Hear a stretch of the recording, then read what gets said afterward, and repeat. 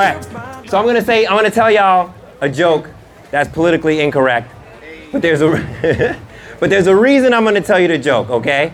And so bear with me while I tell you this joke. So last week I was talking about fearing no evil and different things like that, right?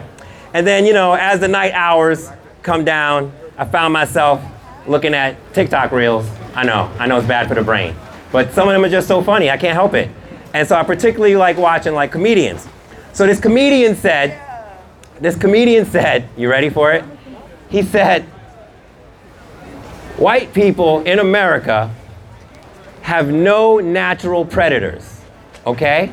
And so they have to make up things to be afraid of. So they make up shows like The Walking Dead, where there's a zombie apocalypse. See, somebody thought it was funny. And they make up shows like Game of Thrones, where there's dragons coming down and burning stuff up and taking people away, just so that they could have something to be afraid of, right? Now, I thought that was funny. I mean, you know, it is funny. It's funny, all right? So, but it got me thinking about what we talked about last week, and then it got me thinking about some other stuff. And this is the stuff I want to share with you today. So we're going to take the joke. I just had to tell you the joke to tell you where my mind goes, because sometimes it's hard to follow, all right? So my mind goes in all kinds of different directions. So here's where my mind goes. My mind goes to this. We all want peace in our life, right? However, you can't have peace without war, right? Otherwise, there's no word peace without war, okay? And so we have these battles that we struggle through. I've been on a few mission trips in my day. I've been to Bolivia. I've been to Brazil. I went on mission in Jamaica. And I've seen spiritual warfare close up, right? Now, on my very, very first mission trip, I went to Bolivia. And that first mission trip is actually what led me to start Straight Street, right? But in Bolivia, I saw all the things that I read in the Bible that I struggled to believe came real for me in Bolivia. And one of those things was possession, okay? And I saw a woman possessed. I saw it. It was the craziest thing I'd ever seen at that time. And believe it or not, but I'm telling you, I saw it, so take my word for it or not, whatever, it's my story, all right? And it was the craziest thing I'd ever seen. And you know, when I got back and I was talking to my kids about it, my son asked me, well, first of all, how did you know she was possessed? And then the second question is, how come that doesn't happen in America? And I said, well, I got two answers for that. We know she was possessed because she was speaking in tongues, her eyes would roll back in her head, she was talking all kinds of stuff, she was tried to kill herself multiple times. It was some serious stuff that was going on in this house, right? And why it doesn't happen in America? It does happen in America, okay? There's two reasons. One of the things is that as a society and as a culture, we want to medicate everything. So if we see somebody that's a little off and maybe talking in a weird language or doing something like that, we might say, well, hey, he's schizophrenic. Or this guy's bipolar. Let's give him some medicine, let's put him someplace, and he'll be fine. He'll get better. The second part of it is, in this country, the devil doesn't have to work too hard, because we do a pretty good job of messing ourselves up. The devil can kind of just sit back and watch the work that we're doing on our own. However, the reality is that there are forces at work. Now, we like to watch movies like Star Wars, right? We like to watch these things, and we like to see the good versus bad, and we like to see good overcome and prevail against the forces of evil. But it's entertainment. When a TV show like Lucifer can be one of the top 5 shows running, several years running, then we got a heart issue and we got a faith issue as a country where we could look at the devil and laugh about it and make it entertainment. Now, in the book of Ephesians, Paul is writing a letter to the church of Ephesus, and he's got some strong things to say about that. And he says this: in Ephesians 6, verse 12. Let me find it. Hold on. I had it. Here it is. He says, "For we are not fighting against flesh and blood, but against evil rulers and authorities of the unseen world, against mighty powers in this dark world, and against evil spirits in the heavenly places." Now I read something like that, and people who don't subscribe to God or Jesus or those kind of things, they're going to be like, man, that's hokey, right? But these are the same people who will put their trust in, I don't know, horoscopes. Or they'll say things like, the universe is on my side today. Or they'll say all of these other things that allude to a higher power without necessarily subscribing to a higher power. So it's a way to kind of mold a higher power into something that fits into something that's acceptable, right? Rather than just acknowledge that there is a higher power and that it would be in our best interest to kind of pay attention when that higher power speaks. Now, I don't think any of us who's got a phone or who's passed by a newspaper stand can't recognize that evil is present in this day and age. And we could chalk it up to politics. We could talk it up to culture versus counterculture. We could say all kinds of things that we want. But I'm telling you right now, evil is present and evil prevails. So why do I bring all of this up? I'll tell you why. Athletes, when they're going up against a team, they spend days, hours watching tape.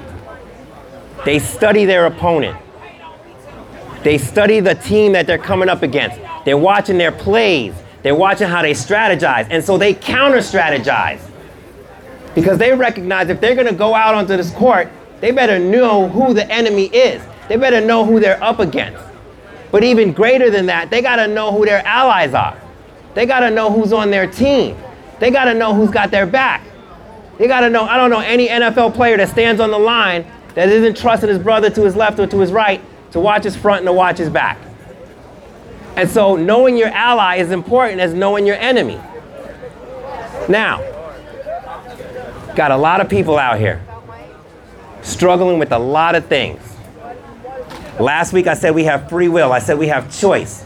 And a lot of our choices, whether we regret them or not, they have their consequences.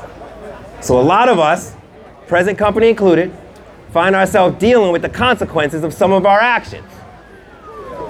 Now, I'll double down on that. And I'll say, yes, some of our problems might be by our own hand. But it'd be wise of you to understand that this is not the world that God created. And because this is not the world that God created, we might find ourselves in situations that aren't us, that we might have just fell into, that we might have just find a hard time getting out of. But I also want to remind you that maybe, just maybe, there's a greater force at work. That the situations that have got you down are a little bit more than just your choices. Is it possible that the devil's working against you to keep you where you're at because God has a place for you, and until you can get there, he can't use you?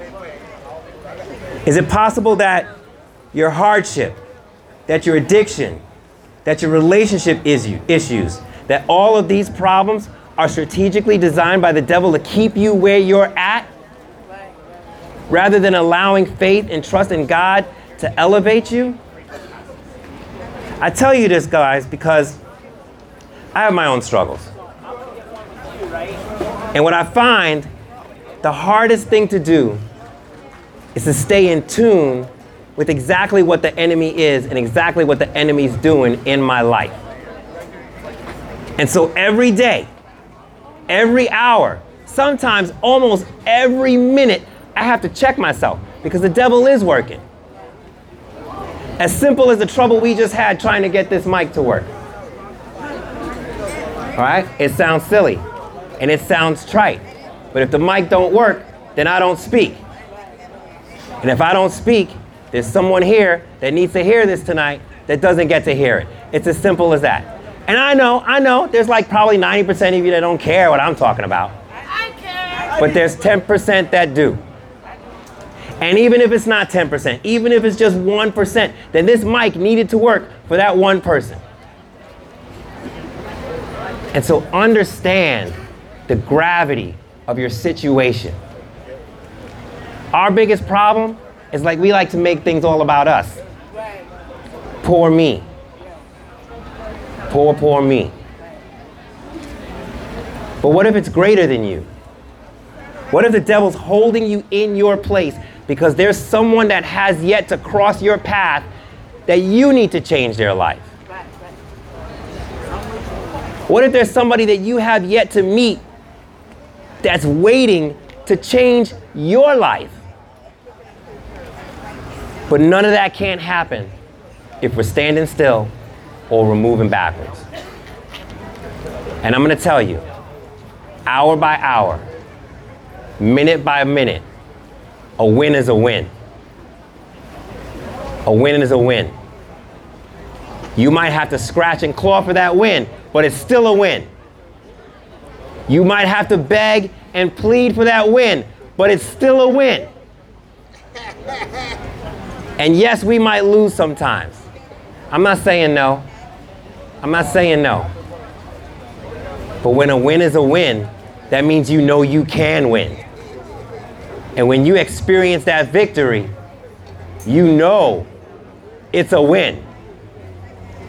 And if you're the praying kind and you experience that victory in and through prayer, in and through trust, in and through faith, then let me tell you, not only do you win, but God wins.